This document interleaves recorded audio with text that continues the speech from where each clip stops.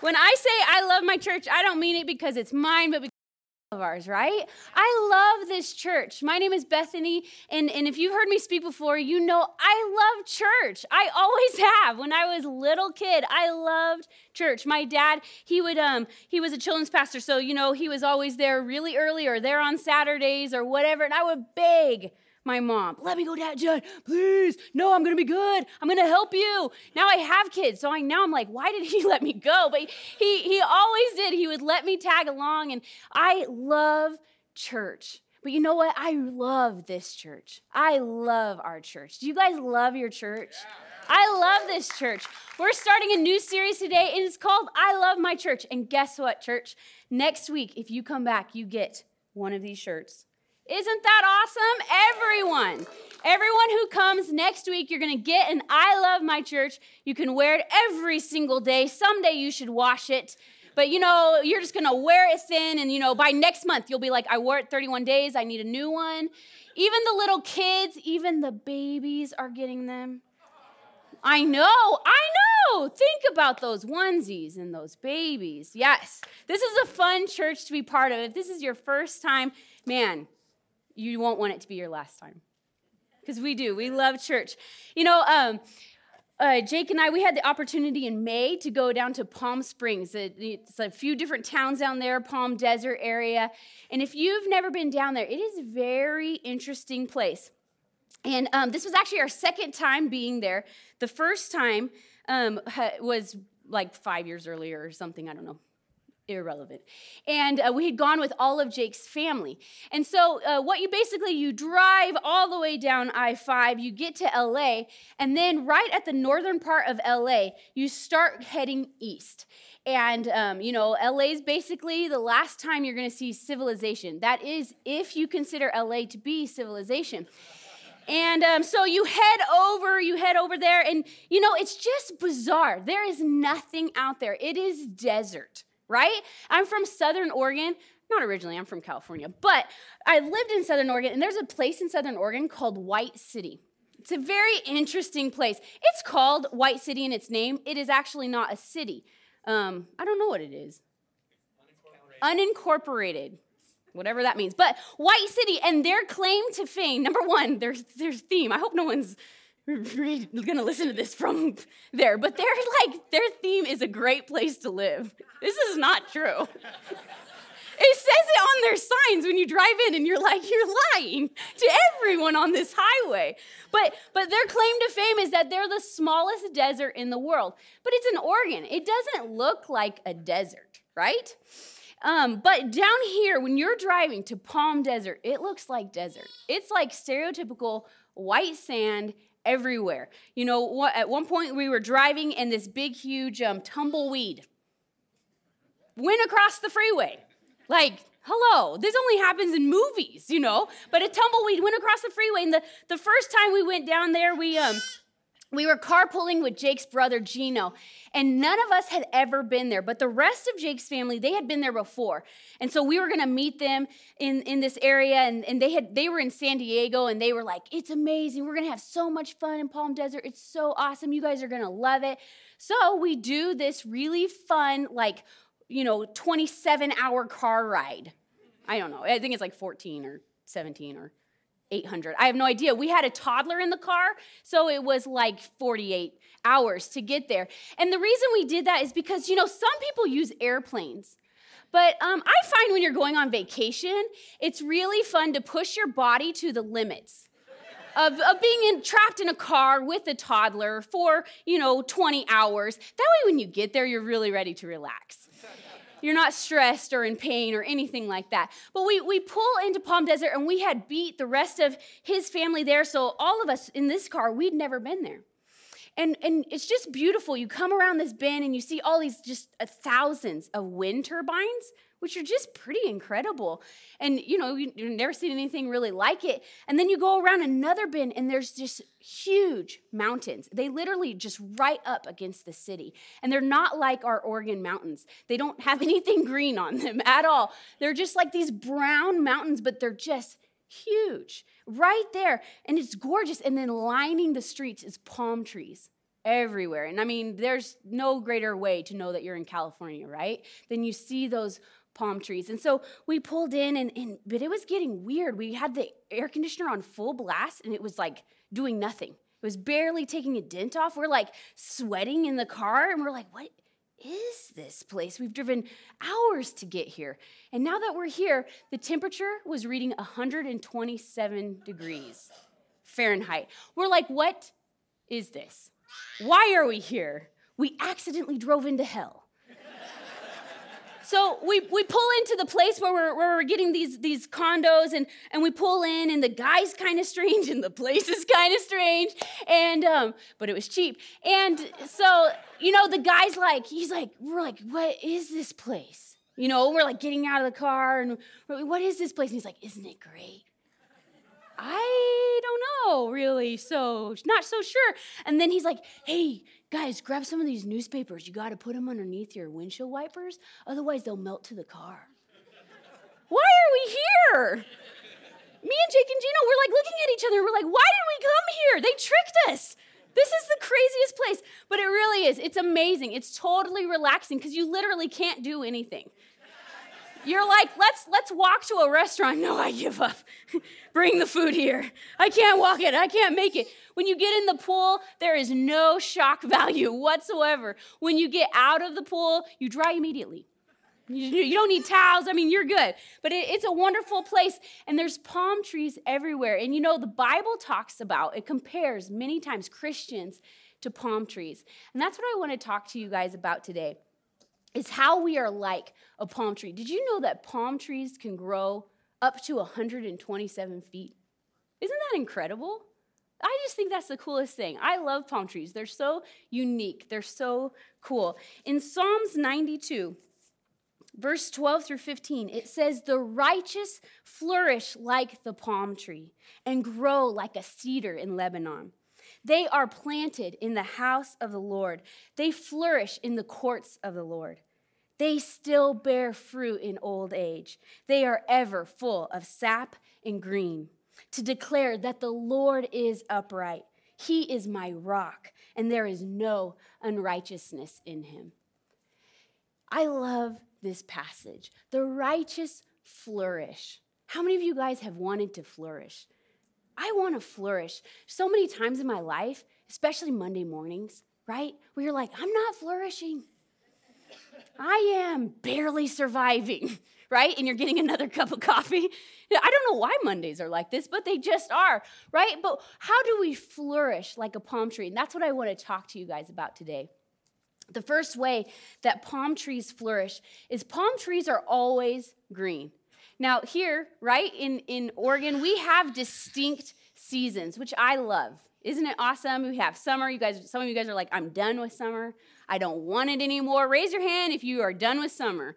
Raise your hand if you're like me and you're like, summer could go on for years. Yeah, thank you. I love summer. It's the best. But, it's great to have seasons. And what happens here in the fall? All of the leaves fall. Right? The leaves, they turn into their brilliant reds, their oranges, and their browns. And then they fall to the ground. But that's not the way palm trees are.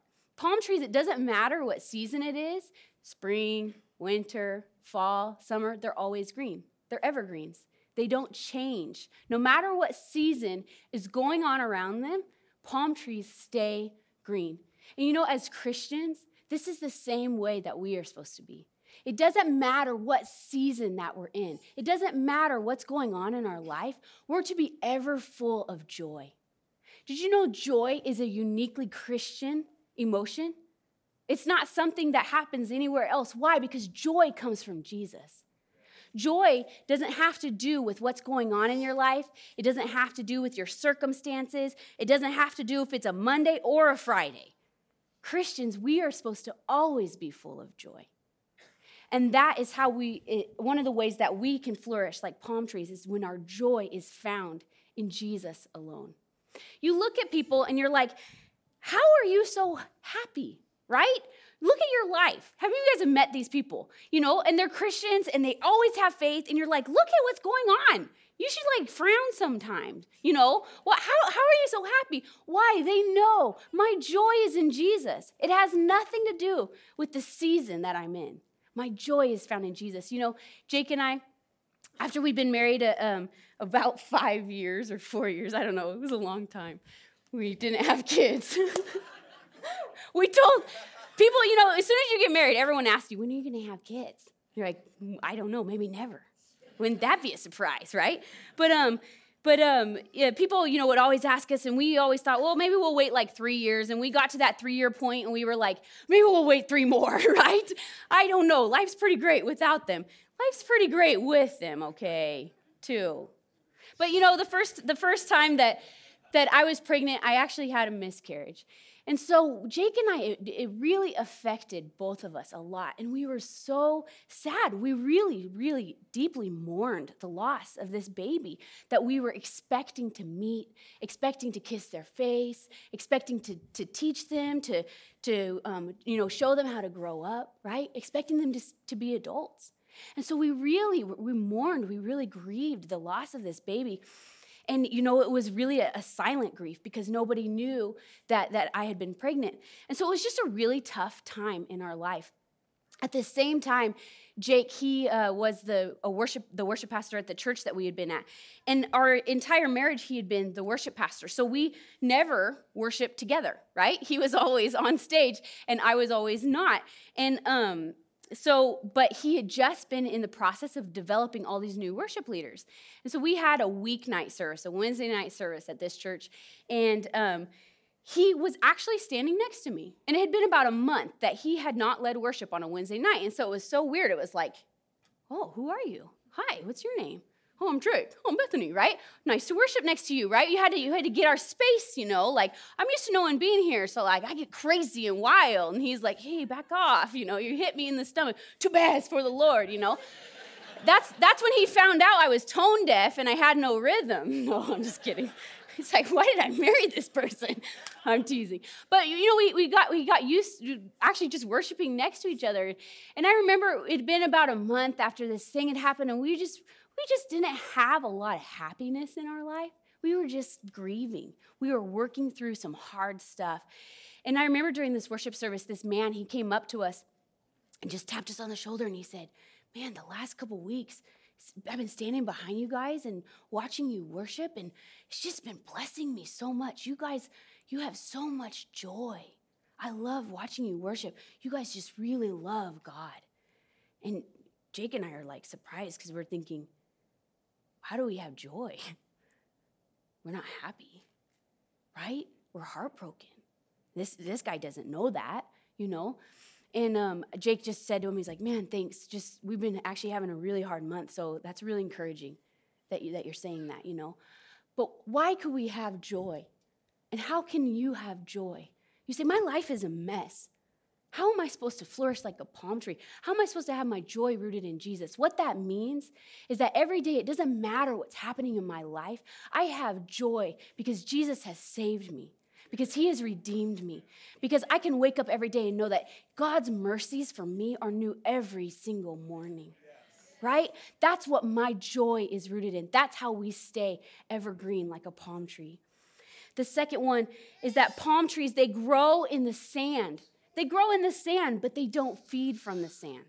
You guys have seen the cartoons, right? I remember those old cartoons, and they would always end up in the desert. And the cartoon character would be walking through miles and miles of sand, and they would start hallucinating, and seeing mirages. Why? Because there's nothing out there. There's no life. There's no water. There's no food. So how do these palm trees make it?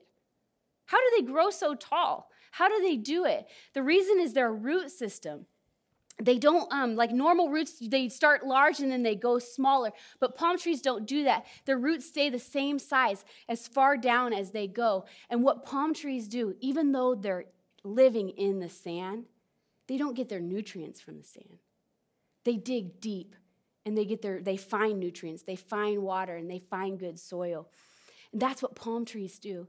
In the same way, as Christians, we live in this world. But we don't get our food from this world. We don't get our life from this world. Our life is in Jesus. Our life comes from Jesus. We don't feed on this world. You know, in your life, if you say, man, I'm like starving. I'm thirsty. I'm dehydrated. I don't have the right nutrients. It's hard for me to make it week to week. Your life is probably planted in the wrong thing. If all I do every day is feed on Instagram, or I feed on the news, or I feed on my coworkers, or I feed on anything that's rooted to this earth, then I'm not going to get the nutrients that I need. Because my life needs to be planted in Jesus. I need to feed off of the Word of God. In John 1, it says that Jesus, in the beginning was the Word, and the Word was God, and the Word was with God. It's talking about Jesus. Somehow we don't totally understand it, right? But these are the words of Jesus, and this is how we have life. When we feed off of the Bible, when we read our Bible, when we're planted in our Bible. That's where we get our nourishment. The third thing, how does a palm flourish? You know, palms, they don't break in storms. When hurricanes go through places, they go down and there's just absolute destruction from hurricanes, right? The wind, it just comes and it will break trees. It breaks houses. It moves cars. It just breaks everything in its path. And yet after a storm, they'll go into these places and the palm trees are still standing. They're like, what are you guys doing? Didn't you hear there was a storm coming through here? And it's actually incredible. Do you know palm trees, during winds, they can literally move all the way horizontal. All the way horizontal. You know, we had a tree move all the way horizontal on top of our house this last winter. It was unfortunate because after the storm left, it didn't go back up, right? A palm tree, after the storm is done, after the winds die down, they'll just completely go right back up how they are.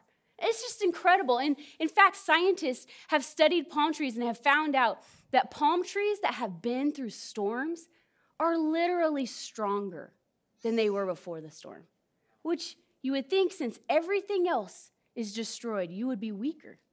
And yet palm trees that make it through storms are stronger than they were before the storm. And in the same way, that's how we are as Christians. It's that it doesn't matter the winds that come, the storms of life, everybody else might be falling apart all around you. And yet as Christians, we don't fall apart. Why? Because our hope is in Jesus. Our hope is in Jesus. Where do you place your hope? Because if you place your hope in your job, you're going to break. If you place your hope in your family, you're going to break. If you place your hope in the economy, you're going to break, right? But if we place our hope in Jesus, no matter what storms come, we will not bend. We will not break. You know that song that we sang today, I love it. You are good. You are good, right? And you're never going to let me down. I love that song because when I see people singing that song and they raise their hands, and some people, you look at them and you think, man, when I look at your life, it does seem like maybe God has let you down. You've been through hard things. You've had storms come. You've walked through difficult things, and yet you can stand here and raise your hands and say, you are good. Why? Because they know their hope is rooted in Jesus. It's not rooted in anything else. That storms come in their life, and yet they know the hope of my life is Jesus Christ. The hope of my life is the King of Kings. We are not moved when the storms come. You know, it says in Psalms 92, the righteous flourish like the palm tree and grow like a cedar in Lebanon. And then the next verse, they are planted in the house of the Lord, and they flourish in the courts of our God.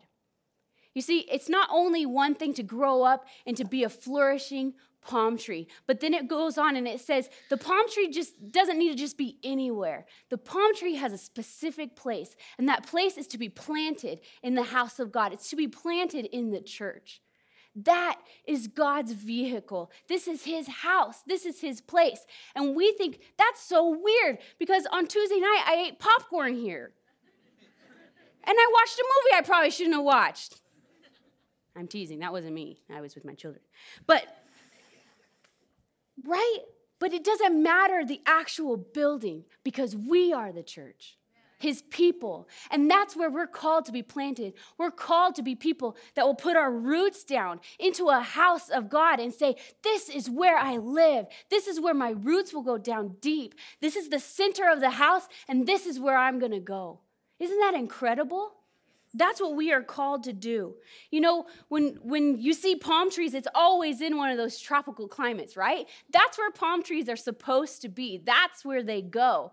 We can go to Alaska and we can search for a palm tree, but it's going to be pretty rare. And Christians who don't go to church, who aren't planted in a church, you might make it. But it's like putting a palm tree in Alaska. You probably won't. You might, maybe try harder, be stronger, but why not flourish? Why not be planted where you go in the house of God? Be planted in God's house and you can flourish there. You definitely will flourish. It's not an odds thing. A tree can only be transplanted so many times. It can only be uprooted so many times. Why? Because God has called us to be planted.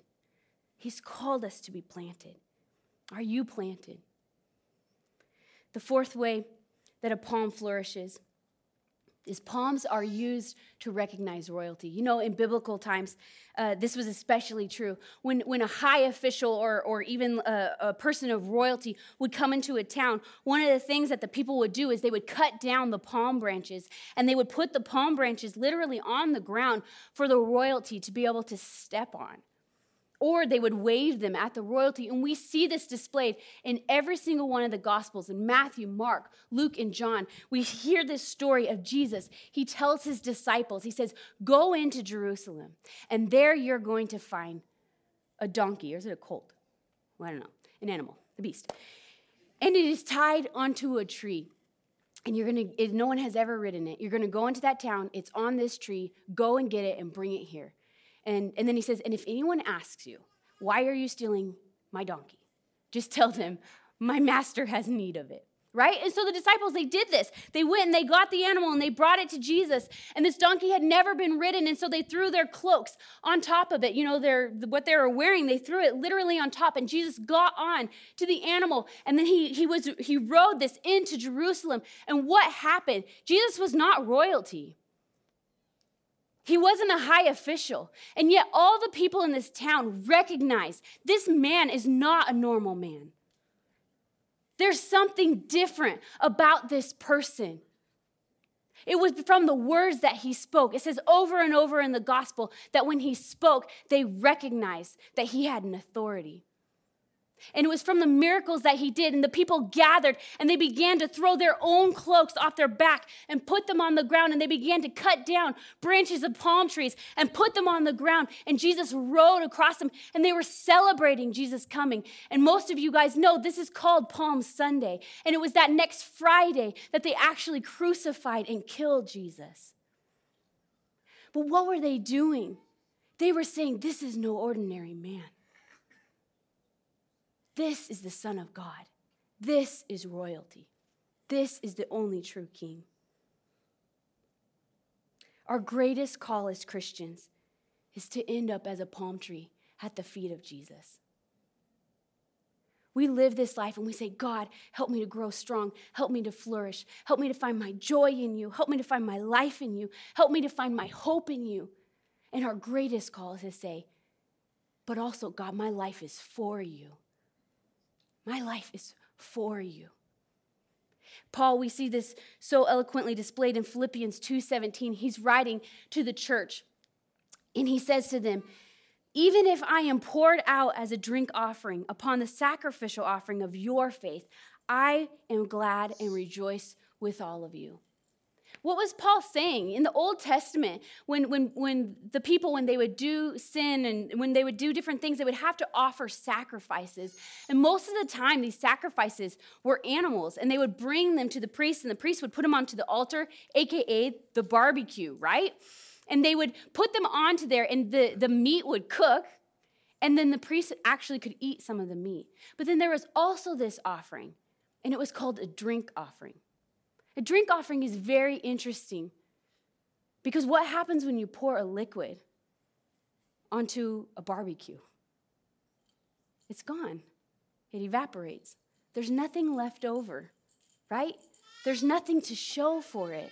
And that's what Paul is comparing his life to and saying that if God chooses that my life would just be an offering to him, that it gets poured out and there's nothing left, there's nothing to show, then I will be glad. And that is what every single one of us as Christians, that's what our heart cry should be, that God, would you use me? Would you be the kind of God that would just use my life? And even if you choose that you would pour it out and there's nothing left, I will still be glad because you are royalty and I cut down my palms to lay at your feet. That is how palm trees flourish.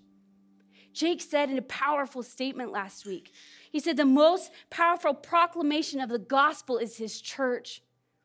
The most powerful proclamation of the gospel is God's church. And how do we become that powerful proclamation?